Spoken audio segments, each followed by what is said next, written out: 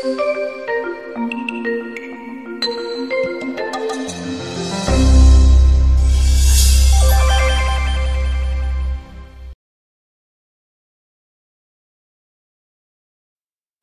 6:25. I tell you not to worry about your life. Isa sa mga pangunahing turo ni Jesus ay huwag mag-alala, huwag mabalisa tungkol sa buhay. Pero paano gagawin ito samantalang kung tutuusin, napakaraming dapat ipag-alala. Napakaraming pangamba na pwedeng valid at laging nandyan. How not to worry about the future? Paano nga ba hindi mag-aalala tungkol sa darating pang panahon? Lord, salamat po dahil may mga turo kayo na pwede namin panghawakan at ang dalangin namin maunawa namin para lalo naming masundan, lalo naming mailapat sa aming buhay.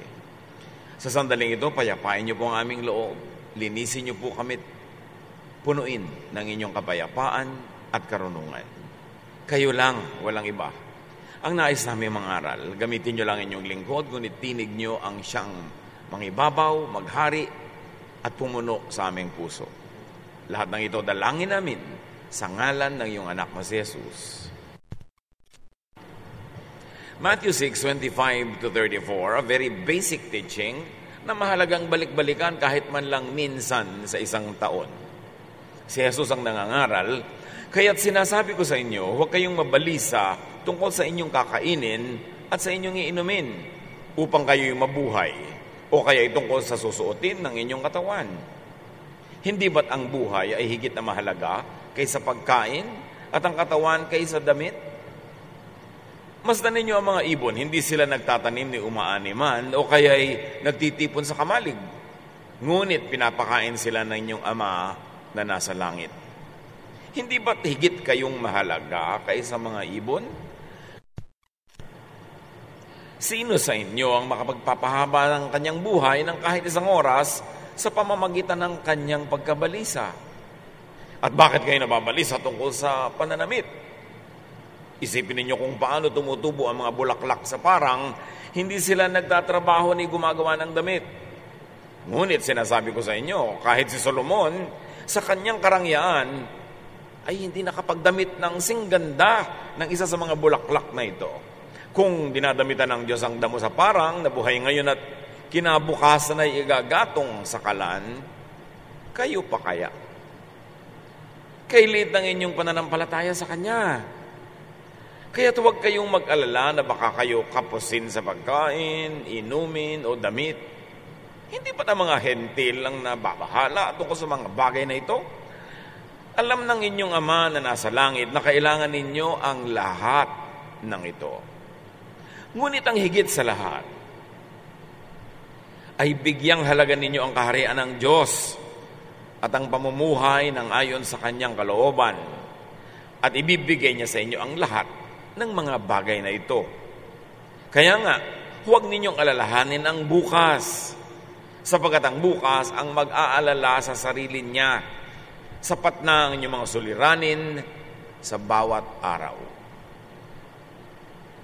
Napakaganda, napakasimple, pero bakit hindi maipamuhay ng makararaming tao? Kung nakakatakot ang kinabukasan, dapat sana nanakot si Jesus. Kung talagang nakakabahala ang darating pa, dapat magbigay siya ng babala. Pero baligtad. Ang katuroan ni Jesus ay tungkol sa pagiging payapa, pananalig, at huwag maging mabalisa at mag-alala. Matthew 6:25, balik-balikan natin isa-isa. I tell you not to worry about your life. Don't worry about having something to eat, drink, or wear. Isn't life more than food or clothing? Kung kayo'y 5 taon na, mag-aalala pa kayo, ay 5 taon na nga kayo na buhay. 10 taon, 15, 30, 50, 60 taon, nag-aalala pa kayo na magutom, buhay nga kayo ng nakaraang 60 taon. Ang dami na nating dinaan ng mga bagyo, mga gyera at kung ano-ano, buhay pa nga kayo. Lalo na kung 80, 90 na, ang haba-haba na ng panahon na napatunayan ng Diyos na inaalagaan kayo, doon pa kayo mag-aalala. Mag-aalala pa kayo kung ano-ano mangyari, mga dilubyo, ang haba na nga ng buhay eh. Kaya mas humahaba ang buhay ng tao, mas dapat hindi mas mapag-alala kasi napapatunayan na natin kung gaano katapat ang Diyos. Do not worry about your life, sabi ni Jesus. And technically, He was really saying, do not worry about your basic needs. Ang halimbawa niya ay inumin, pagkain, damit, basic needs. Food, shelter, clothing, drink. Sabi niya, sapat ang pagpapala ng Ama para sa lahat ng tao. Kinukulang lang yung iba dahil siguro ay nasa maling lugar, wrong timing, o yung iba sobrang kumakamkam, nauubusan na tuloy yung iba. Pero there is enough for everybody kung ang lahat ay mamumuhay lang ng ayon sa turo ng Diyos. At ang malalim na kahulugan ni Jesus dyan, life is much more than about basic needs. Hindi kayo nabubuhay lang para kumain, uminom, magdamit. Kayo'y kumakain, umiinom, nagdadamit para mabuhay ng lubos. Kaya napakaganda nung sinasabi natin sa Tagalog, mabuhay. Hindi lang ibig sabihin na huminga ka, kundi punuin mo ng kulay, ng saya, ng tugtog, ng ligaya, ng kahulugan, ng kabuluhan, ang iyong buhay. Live your life today and live tomorrow up to God. Yun ang sabi ni Jesus. Ang atupagin mo ay yung mabuhay ka ngayong minutong ito, oras na ito. At kung gusto mong habaan ngayong araw na ito, pero yung bukas, nasa kamay pa yun ng Diyos, wala pa yun sa kamay mo, huwag mong problemahin. At pagka hinati-hati natin ang mga suliranin, mga pangangailangan ng buhay into yearly, monthly, weekly, daily, yung daily, yung ngayon, hindi naman kayo mag-aalala eh. Sigurado namang hindi kayo mamamatay sa gutom ngayon. Kung ngayong araw lang na ito ang inyong iisipin. Kahit nga hindi kayo kumain maghapon, hindi ka rin kayo mamamatay. Napatunayan na ng siyensya na kung ilang araw ka mabubuhay, basta umiinom ka lang ng ilang patak na tubig. So hindi ka pwedeng mamatay ngayon sa gutom. So huwag mong alalahanin nyo ngayon, paano po yung next year? Ang layo pa nun eh. Sabi nga ni Jesus, ang problemahin mo lang yung today para ka sumaya. Ngayon gusto mo lumungkot, isipin mo kung anong iluluto mo sa January 15, 2024. Meron ka bang magiging pangluto? May kalan? May tao ba? Meron bang ingredients? Bukas ba ang palengke? Gusto mong malungkot? Isipin mo yun. Pero kung ang iisipin mo lang yun today, sasaya ka naman eh. Kasi pwede ka pang mabuhay today. Matthew 6:26, look at the birds in the sky. Alam niyo yung bird, sa matandang kultura ng Israel, walang halaga. Kaya yun ang ginawang example ni Jesus. Economically, wala silang halaga. Hindi sila pinapahalagahan. Look at the birds in the sky. They don't plant or harvest. They don't even store grains in barns. Yet your Father in heaven takes care of them. Aren't you worth more than birds? Sabi niya, yung mga walang kakwenta-kwenta ng mga ibon, yung walang kakwenta-kwenta, pananaw ng mga tao nung araw, hindi yun pananaw ng Diyos. Wala pa nung araw na bird watching society, save the birds movement. Walang ganun. Sa kanila yung ibon, binabato-bato mo lang yan. Ginaganong-ganon mo lang. So sabi niya, yung mga ibon nga na walang kwenta-kwenta. Sa tingin ninyo, pinapakain ng Ama. Nagtatanim ba sila? Nag-harvest? Wala silang ganun. Pero buhay sila. Kayo pa na marunong magtanim. Hindi ba kayo mas mahalaga sa Diyos kaysa mga ibon-ibon? Yan ang sinasabi ni Jesus. Hindi ibig sabihin walang halaga mga ibon sa Diyos. Ine-emphasize lang ng Panginoon na napakahalaga nyo para kayo pabayaan ng Diyos. Bakit kayo nag-aalala? God takes care of the needs of even just birds.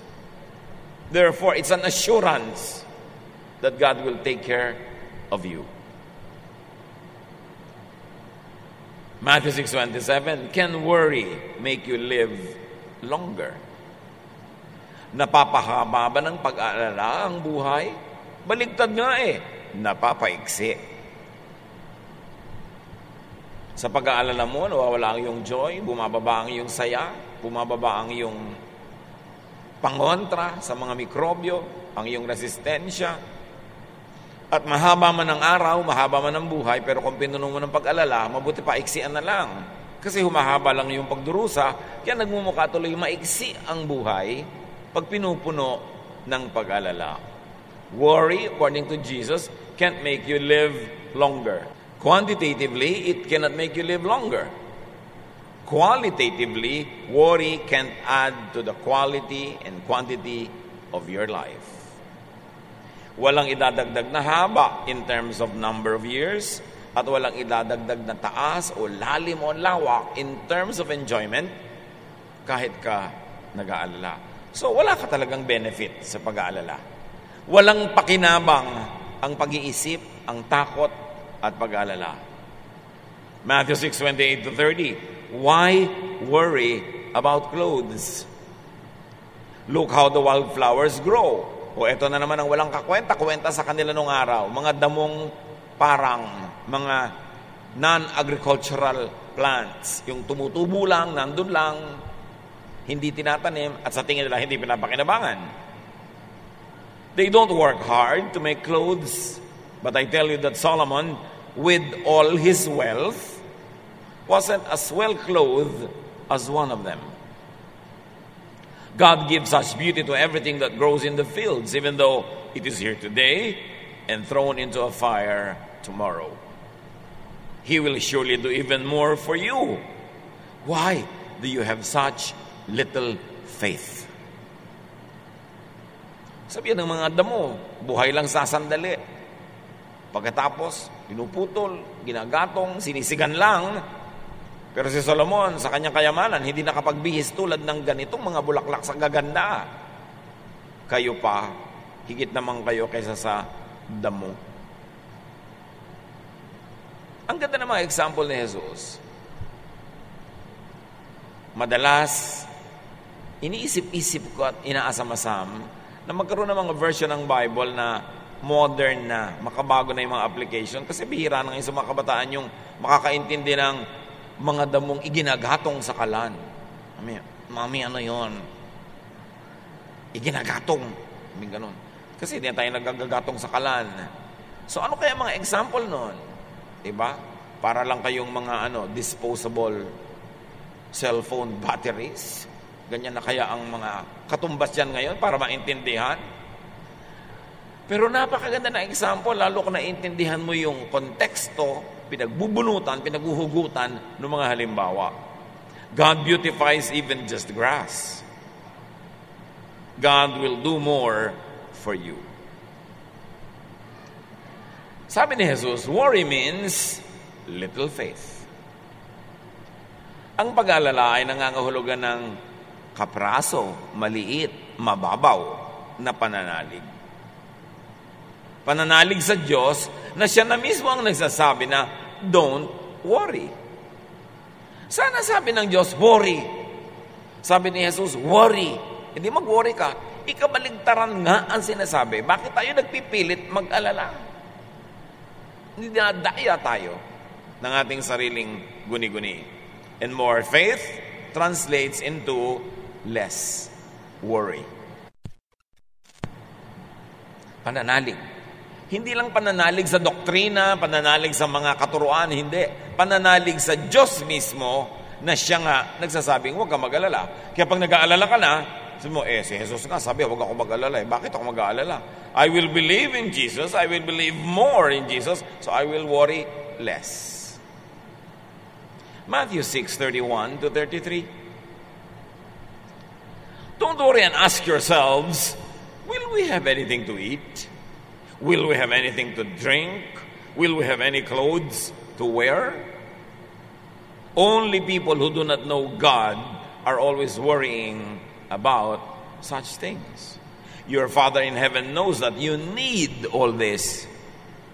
But more than anything else, put God's work first and do what He wants. Then the other things will be yours as well. Sabi ni Jesus, yung pag-aalala yan ay gawain ng mga walang pananalig sa Diyos. Ngayon, wala kayong magawa, ha? Imbes mag-alala, ang atupagin ninyo ito. Unahin ninyo ang paglilingkod sa Diyos. Unahin ninyo ang paggawa ng gawain ng Diyos. At pag ginawa nyo yun, lahat yung mga pinag-iisip nyo na yan, idadagdag ng Diyos sa inyong buhay. So ang mahalaga daw is to do God's work. And God's work is not always religious work. Ano ba ang God's work? Madapat na pag-isipan yan. So how to not worry or how to minimize worry about tomorrow? Know God. Know God more. Do not labor to know beyond what God wants you to know. Katulad ng future. Lagi may nagtatanong kay Jesus, kailan po ba ang inyong pagbabalik? Kailan ba ang katapusan ng daigdig? Bla, bla, bla. Sabi ni Jesus, hindi yan para sa akin sabihin at hindi ko nga yan alam. Mga anghel sa langit, hindi rin yan alam. Ama lang ang may alam. At kung hindi ko alam, hindi alam ng mga anghel, hindi nyo alam, bakit nyo pinipilit alamin? Kung mahalagang malaman, ipapaalam. Kaya hindi pinapaalam kasi hindi mahalagang malaman yan ngayon. Nakita nyo yun? Ang sinasabi ni Jesus, unahin nyo ang gawain ng Panginoon sa inyong buhay at huwag nyo atupaging malaman yung mga malayo pa. Hindi yan para sa inyo. Hindi yan para nyo pag-isipan. Hindi yan para laging ikatakot, alalahanin, kailan ba magwawakas ang mundo, magugulaw ang daigdig, kailan ba kayo muling babalik. Sabi niya, not the angels, not even the Son knows, only the Father knows. And if it's only the Father, ikaw ba ang Ama? Hindi po. Ba't mo inaalam? Ba't di ka manahimik? Ang atupagin mo yung buhay mo ngayon. Nilinis mo ba ang bahay nyo ngayon? Nakipagkaibigan ka ba sa mga kaaway mo? Nakipagkasundo ka ba sa membro ng iyong pamilya? Naglilingkod ka ba sa kapwa? Yan ang atupagin mo, huwag yung gunaw ng mundo. Problema yun ng Diyos. In fact, baka nga ang pagkakaunawa ng marami sa gunaw ng mundo, iba naman. Sa tinutukoy ng Diyos, baka lihes kaya nakakatakot isipin. Kasi dapat hindi nakakatakot ang lahat ng plano ng Diyos. Kasi kung plano ng Diyos, maganda yun. Pero bakit ka natatakot kung plano yun ng Diyos? Malamang na mali ang pagkakaintindi ng marami tungkol sa end of the world. Hindi kasi dapat nakakatakot yun, dapat nakaka-excite. Bakit nakaka-excite? Because it's God's project. Pero panakot yan, siyempre, pinakamalaking panakot ng relihiyon yung mga impyerno, yung mga end of the world, kasi napakadaling kontrolin ng mga taong takot. Pero si Jesus hindi nananakot. Sabi niya, huwag niyo isipin yung mga yan. Kung mahalaga talagang malaman, dapat ipinapaisip sa atin. So take it from Jesus. Sabi niya, huwag niyong isipin. May alam siya na hindi natin alam. At ang alam niya, hindi yun dapat katakutan at ipag-alala. Think about that. Alam ni Jesus ang kinabukasan. Dapat puro warning ang binigay niya at puro pananakot. Hindi. Sabi niya, have peace. Manahimik kayo. Don't worry about it. Alam ng Diyos ang pangangailangan nyo. Alam ng Ama, pangangailangan nyo rito at sa kabilang buhay. Sabi niya, in my Father's house are many rooms. I'm going there and prepare a place for you. So dapat mo ang asamin na mawasak na at magunaw ang mundo para malipat ka na dun sa room na yon. Bakit puro takot? Ano man ang ibig sabihin ng gunaw na yon, malamang hindi yun yung nakikita nyo lagi sa pelikula na ginagawa ng Hollywood. Alam nyo naman ang Hollywood, kumikita ba sa nakakatakot? Pati mga pateng, diba? Matatalino, naglalakad pa sa lupa para kainin ka habang nasa bahay mo. Pag nagpapaniwala ka dyan sa Hollywood, lagi may mga alien na darating at ililigtas ka ni Superman. At ang buong mundo ay walang iba kundi New York City. Nakita nyo na ba ang Baliwag Bulacan? Sa end of the world ng mga pelikula, galing dyan sa Hollywood. Nakita nyo ba ang Baknotan, La Union? Nakita nyo ba ang Matnog, Sorsogon? No, it's always Los Angeles or New York. Pinaglololoko tayo niyang Hollywood. Kaya puro end of the world, puro alien invasion. Tapos panood ka ng panood. Dapat si Jesus ang pakinggan mo, hindi Hollywood. At si Jesus ang pakinggan mo, hindi lang ang mga simbahan, ang mga relihiyon na laging tumutubo at tumatabo ng pera pag nananakot sa mga tao. Ang sinasabi ni Jesus, manahimik ka nga, huwag mong isipin yan. Alam yan ng Diyos. At pag hindi ipinapaisip ni Jesus, ibig sabihin, hindi dapat isipin. So prioritize, maximize God's work around you and in you. At yan ang binabanggit ko kanina, hindi lahat ng God's work, religious work. Do what God wants. Obey God. Maging mabuti ka sa kapwa, yan ang gusto ng Diyos. At maging mabuti ka rin sa iyong sarili. Sabi ni Jesus, love others as you love yourself. Hindi niya ipinagbabawal na mahalin mo yung sarili. Huwag lang yung sarili mo lang ang minahal mo, tapos yung iba hindi na. Mahalin mong iba, mahalin mo rin sarili mo. Yan ang God's work. Turuan kang manahimik, turuan kang magbigay sa kapwa. At sinasabi ni Jesus, yung mga dumalaw sa mga preso, yung mga nagpakain sa mga gutom, dumalaw sa mga mahihirap, nagbigay ng damit sa mga giniginaw, yan ang makakarating sa kaharian ng Diyos. Wala naman sinabing religious membership. Yung mababait sa kapwa, yun ang gumagawa ng gawain ng Diyos. Hindi lahat ng gawain ng Diyos ay religious. Marami pang ang religious work na hindi gawain ng Diyos. Tulad ng manghusga, magtiwalag ng kapwa, magtakwil, mag-judge, to feel self-righteous. Hindi gawain niya ng Diyos, pero gawain niya ng religion.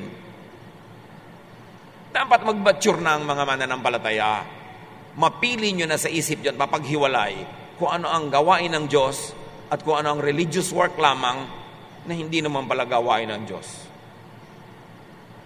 At pagka naintindihan mo kung ibig sabihin ng gawain ng Panginoon, yung katuruan ni Jesus na magtiwala ka, magmahal ka sa kapwa, ipagtiwala mo ang future sa Diyos, 90% ng mga takot na yun, mawawala eh. Kaya lang naman nagbabait-baitan yung iba sa takot sa impyerno, sa takot na mapalo, maparusahan. Kaya kahit ang bait-bait mo kunwari, guilty ka pa rin dahil alam mo namang hindi totoo ang marami doon.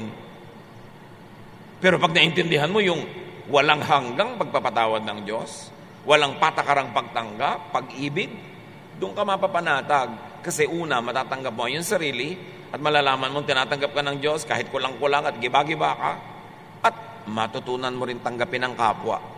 Doon pa lang magkakaroon ng kapayapaan.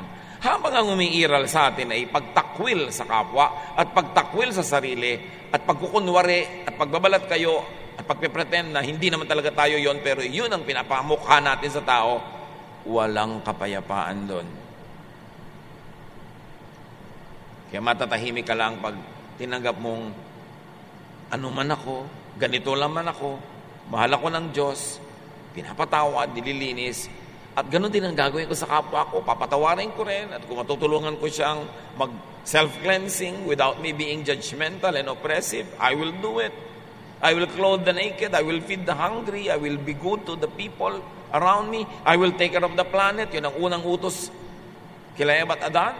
Manage the garden. Yun ang kingdom of God. Hindi yun nadadaan sa mga religious ritual. Kasi ang dami mga relihiyoso nga, gulong-gulong ng isip. Para rin may nakatirang impacto sa loob ng utak kahit simba na simba. Kasi hindi naiintindihan ang ibig sabihin ng kingdom of God. That the kingdom of God is not a congregation, it's not a religion, that the kingdom of God is not a place beyond the clouds, but the kingdom of God is a mindset. It's the way you think. It's how God rules your life every day. Kung paano ka tinatablan ng pag-ibig ng Diyos na lumalampas at umaapaw na naiibig mo rin ang iyong kapwa is the kingdom of God. Yung pagtitiwala sa Diyos sa mga bagay na hindi mo naman kayang kontrolin is the kingdom of God. Yung pananalig sa mga bagay na hindi mo maunawa at hindi mo masolve is the kingdom of God. At yung pag-unawa sa kapwa, hindi lang pang-ibabaw, kundi malalim, nauunawa mo, natatanggap mo, is the kingdom of God. That is the kingdom of God na itinuro ni Jesus. Hindi religious formula, hindi religious ritual, but a state of mind. That's why your body is the temple of the Holy Spirit. And that part of the body is really the brain. Na pag doon nakatira si Jesus, pagka ang mga katuroan ni Jesus ang siyang umiiral sa paraan nating pag-iisip, sabi ni Jesus, the kingdom has come upon you. So prioritize, maximize God's work. Very important to prioritize, to maximize God's work around you and in you. Obey God, and the result will be you will have all you need. You will have all that you worry about, plus, and more. Or, even if you didn't get everything you wanted, because there's a change in your heart, a change in your thinking, you will need less. Sino bang mayaman? Yung maraming need at maraming kayamanan pero kulang pa rin, o yung konti lang ang need, so madaling sumaya? Yang pagyaman ay hindi nakukuha sa pagdami ng ari-arian. Ang pagyaman talaga ay nakukuha sa pag-unti at pag-unti ng pangangailangan. When you need less, you are rich. But even if you had a lot of money but you need so much, you're always poor. You will always be miserable. Wealth is not how much you have. Wealth is how much you don't need. And in that case, maraming pwedeng yumaman kahit walang pera. At maraming pwedeng manatiling dukha kahit mapera. Ang katuroan ni Jesus, pagpapalit ng pag-iisip, hindi pagsunod sa mga ritual, hindi mga gawain na panlabas. It's a change of mind. Kaya sabi sa Romans 12, be changed by the renewing of your mind. And room for improvement inside the mind is the biggest room in the world. Hindi mo mababago yung mga nangyayari sa labas, pero oras na binago mo ang takbo ng iyong isip, lahat may iba. At doon mo matatagpuan ang kingdom of God. Not in membership in any religion, but in a change of attitude. When you begin to let Jesus rule your mind, your thought, your values, and the teachings of Jesus will inform your every practical activity, sabi ni Jesus, indeed, the kingdom has come upon you. Kaya si Zacchaeus, nasakim, nagnanakaw sa mga tao, nung nakilala niya si Jesus, sabi niya, ibabalik ko sa lahat ng mga dinaya ko yung mga kinuha ko sa kanila. Bibigyan ko pa na interes. Kalahati ng kayamanan ko, ibibigay ko pa sa mahihirap. Sabi ni Jesus, indeed, salvation has come to this house. At hindi siya gumawa ng religious formula, hindi siya nagmiyembro ng anumang sekta. Nagbago ang kanyang pananaw. Naligtas siya sa impyerno ng kasakiman niya. Naligtas siya sa impyerno ng takot na mawala ng pera, na nagiging masama na tuloy siya sa kanyang kapwa. Naligtas siya sa kanyang mga sariling kadiliman dahil siya ay napagliwanagan ng katuroan ni Jesus. Yun ang kaligtasan.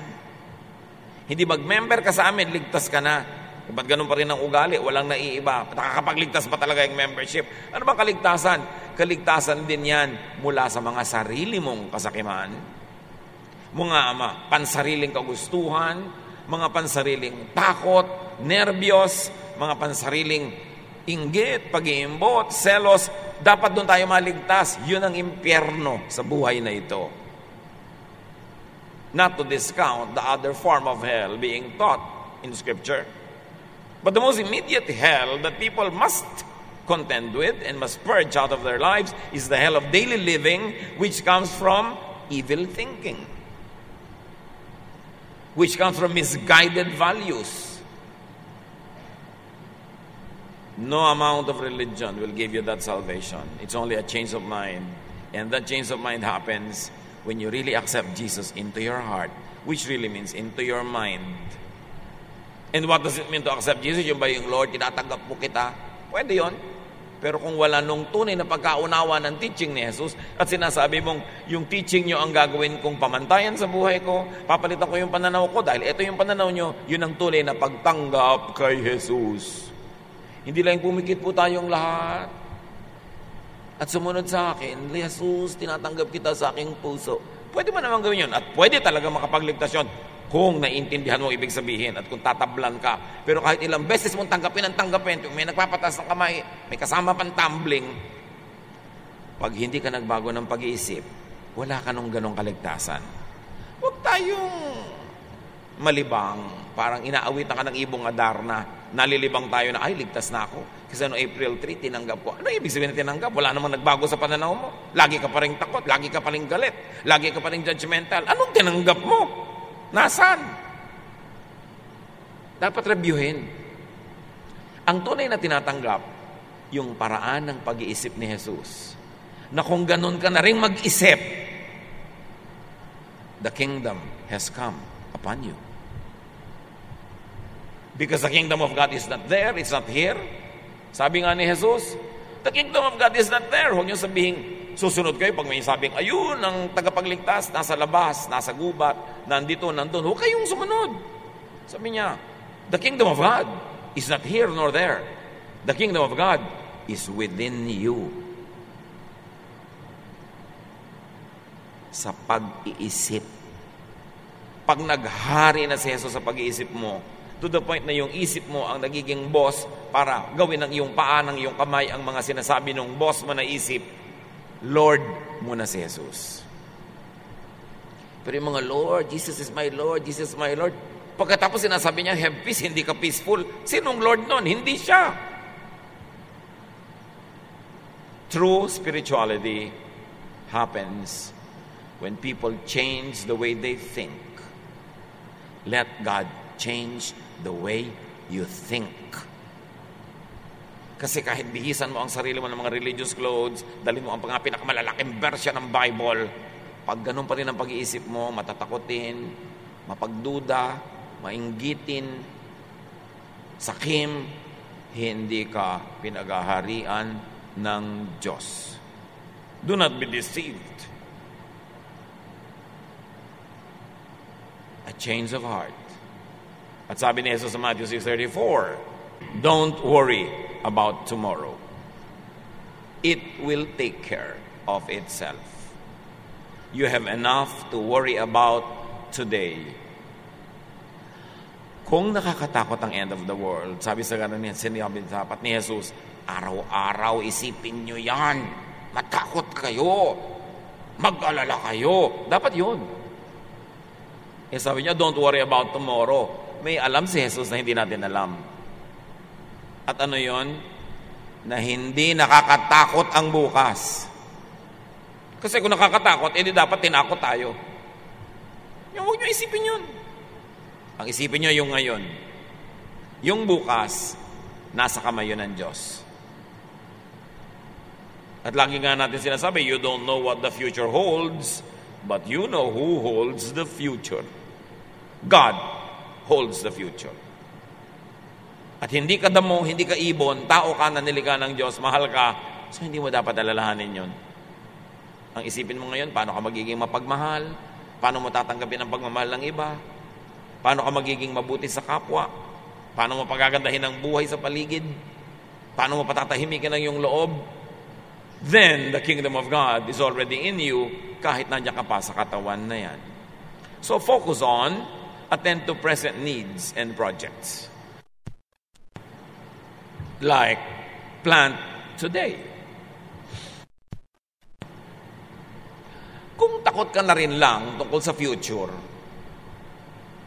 di magtanim ka ngayon para sa future, anihin mo yung gusto mo. Plant today, and you should have planted yesterday what you want to harvest tomorrow. Channel your energies into planting today what you want to harvest tomorrow, so you will have less to fear about tomorrow. Gumawa ka ng mabuti ngayon sa kapwa para bukas may anihin kang kabutihan mula sa kanya o sa ibang tao man. Magtanim ka ng kamote ngayon para bukas may dukutin ka sa lupa na kamote. Mag-aral ka ngayon para bukas may alam ka. Mamuhunan ka ngayon para bukas meron kang tubo. Kung gusto mo talagang tingnan yung today, magtanim ka. Yun ang atupagin mo. Huwag matakot tungkol tomorrow. Proverbs 14:14, you harvest what you plant, whether good or bad. So plant today what you want to harvest tomorrow. Work. Save. Invest. And allow others to do this. Kung meron naman kayong napipitas-pitas na prutas mula sa kapwa, huwag nyo namang araw-arawin, hayaan nyo naman siyang may mga bunga din na tumanda, maging magulang para maitanim din niya at magkaroon siya ng ibang itatanim kinabukasan. Payagan niyo naman yung kapwa na medyo ipon-ipon. Huwag niyo laging talbusan. Hayaan natin yung ibang kapwa natin na makapag-invest naman. At sabi nga, seek first His kingdom and His righteousness, and all this will be added to you. Which really means do God's work. And as we have said, it's not only religious or sectarian work. God's work is to do good to others and to yourself, with or without a religious label. Sa palagay niyo ba ang Diyos may relihiyon?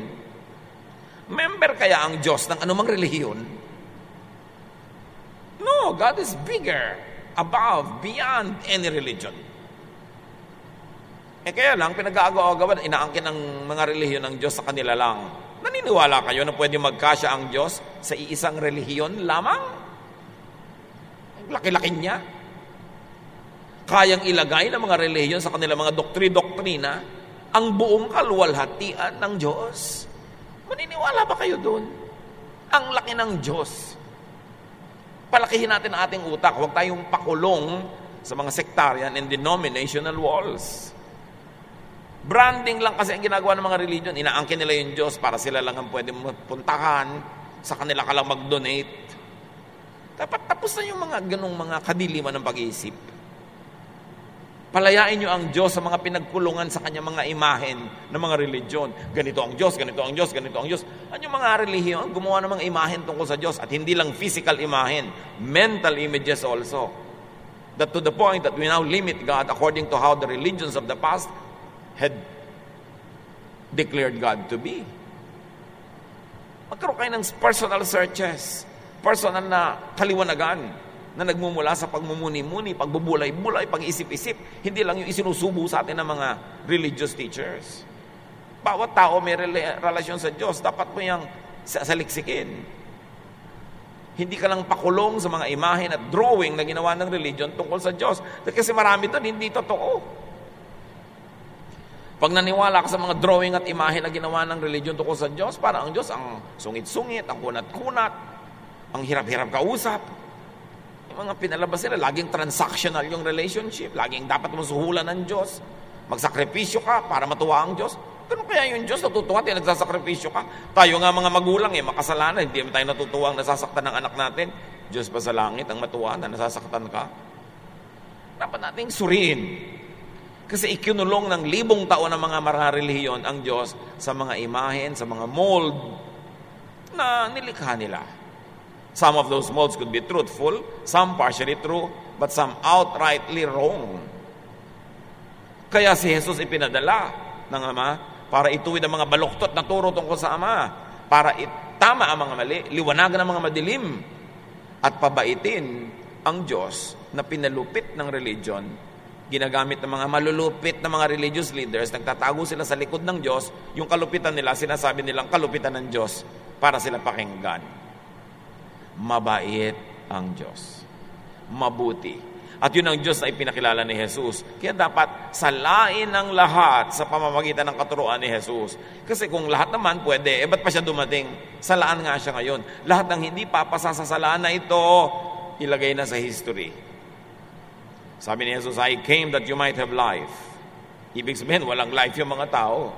And have it abundantly. Ibig sabihin, konting-konti lang ang tunay na buhay nila. Sabi niya, I am the door, I am the way, I am the truth. Ibig sabihin, lahat ng iba, hindi sila yung door, hindi sila yung way, hindi sila yung truth. Sabi niya, you cannot come to the Father except through me. Anong ibig sabihin?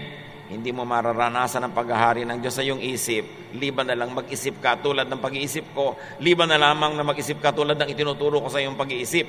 Ako ang daan patungo sa Ama. Pag nag-isip ka tulad ng pag-iisip ko, pag itinuro-turo ko sa iyo, sinunod mo, mararanasan mo ang paghahari ng Ama sa iyong buhay. Ngayon, and in the future, you will have the kingdom of God. Yung iba naman, inangkin nila yon. I am the door, I am the way. No one comes to the Father except through me. Bigla na ngayong religion namin yan. Religion namin ng door, religion namin ng way, religion namin ang tanging paraan sa Jesus. Pag hindi ka naging member namin, hindi ka pupunta sa Ama. Naniniwala kayo sa ganung pantasya?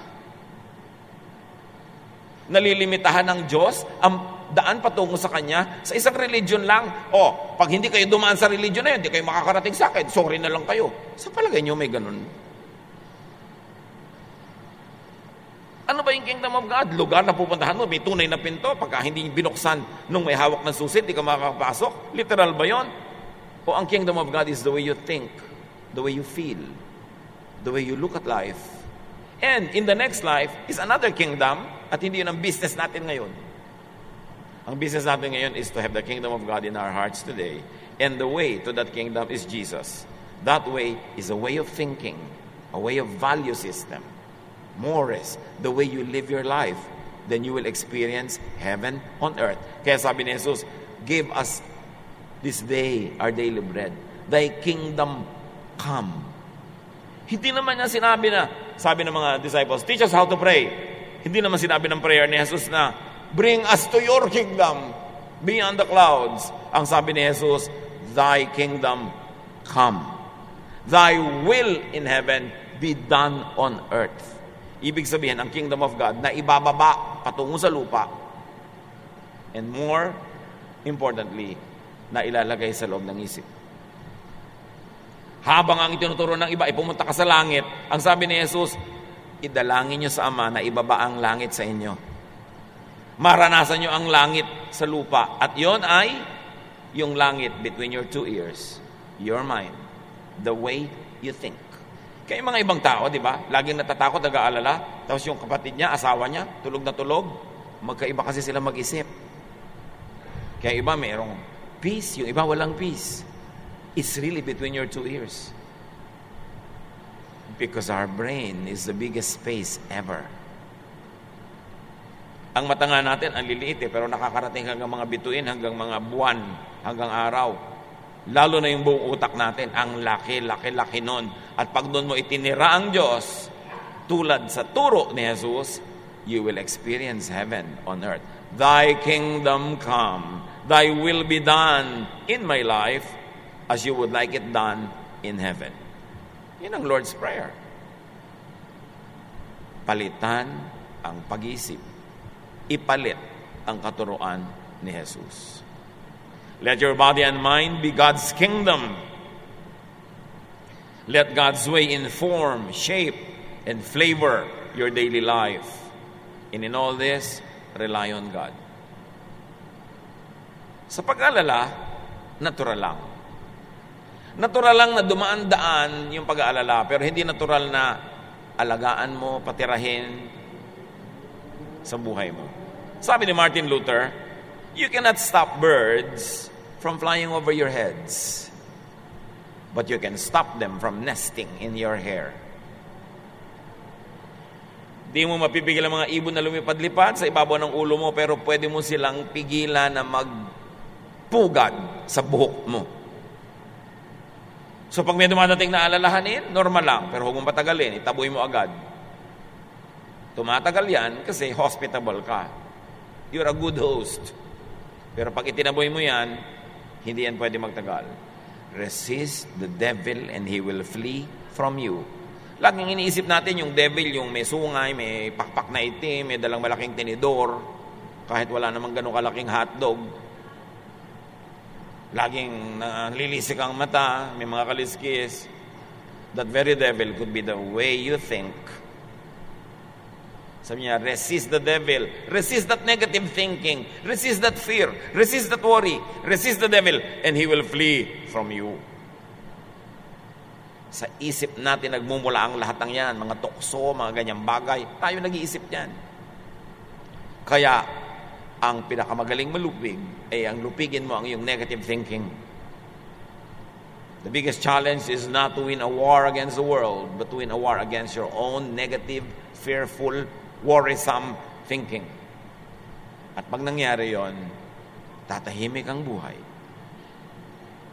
Nasa isang bangka, si Jesus at ang kanyang mga disciples, may bagyo, sinisiklot-siklot ng alon ang kanilang sasakyan at pinapasok na ng tubig ang kanilang bangka. Group 1, worried na worried, takot na takot, mga disciples. Group 2, mag-isa si Jesus, tulog. The same situation around, pero magkaiba ang laman ng isip nila, kaya magkaiba yung lifestyle nila at that very moment. At sabi ni Jesus, nung ginising siya, ano ba kayo? Yan lang ginigising-gising niyo ako. Tumahimik yung tubig at dagat. Pero kailangan pa bang ipakita ni Jesus yung gano'n para tumahimik yung tubig at dagat? Kung tahimik si Jesus ang natutulog, edi gayahin mo. Kasi kung nakakatakot ang sitwasyon, dapat nag-worry na siya eh. Hindi kasi natin ginagaya si Jesus kung sino-sino ang ginagaya natin. Katulad din sa pagtingin sa mga taong akala natin, iniisip natin makasalanan, masama, bla bla bla. Hindi naman si Jesus ang ginagaya natin eh. Kasi kung si Jesus magpapatawad, magmamahal, tatanggap, iba ang ginagaya natin. Kaya may impyerno tayo sa buhay. Dala-dala natin dito. This should be the kingdom of God, not the kingdom of the devil. Salain ng mga iniisip, itaboy ang mga ayaw ni Jesus. Kaya napakahalaga, kilalanin pa. Alamin pa ang katuruan ni Jesus. Maraming Kristiyano, hindi si Jesus ang kilala. Kung sino-sinong karakter sa Bible ang sinusunod, hindi si Jesus. Kaya wala pa rin pagbabago sa buhay. Only Jesus lived the perfect life. Only Jesus is the true Son of God. Only Jesus is our Savior. So, apply Jesusness in everything. Filter every teaching through the teaching of Jesus, and you will have peace. You will have the kingdom of God. Ama namin. Palawakin yung isip namin. Itaboy nyo yung mga dilim. Papagliwanagan nyo po ang aming isip nang maunawa at maipamuhay namin kung anong ibig sabihin ng manalig kay Jesus, tanggapin si Jesus sa aming buhay. Lead us. Teach us. Pagbulay-bulayan natin ito sa mandali, mga kapatid. At yung mga mahiling mag-alala, lalo na ang mga napakahiling mag-alala, tablan naman tayo ng salita ng Diyos. Tablan tayo ng mga katuruan ni Jesus. Siya ang iluklok sa trono ng ating isip. Think about these things. Pray to the Father that the peace of Jesus will rule in your lives as His thinking becomes your way of thinking. Be with the Lord in silent reflection. Love to you, mga pamangkin. Dito tayo mag-aral ng salita ng Diyos. Dito tayo mag-aral ng mga practical na bagay, magdalanginan para sa isa't isa, makinig ng mga mensahe, at dito tayo magsasama-sama spiritually sa ating official Ed Lapis YouTube channel na ang address ay Sabi ni Kuya Ed. Remember, dito tayo ha? Sabi ni Kuya Ed, ang ating official YouTube channel.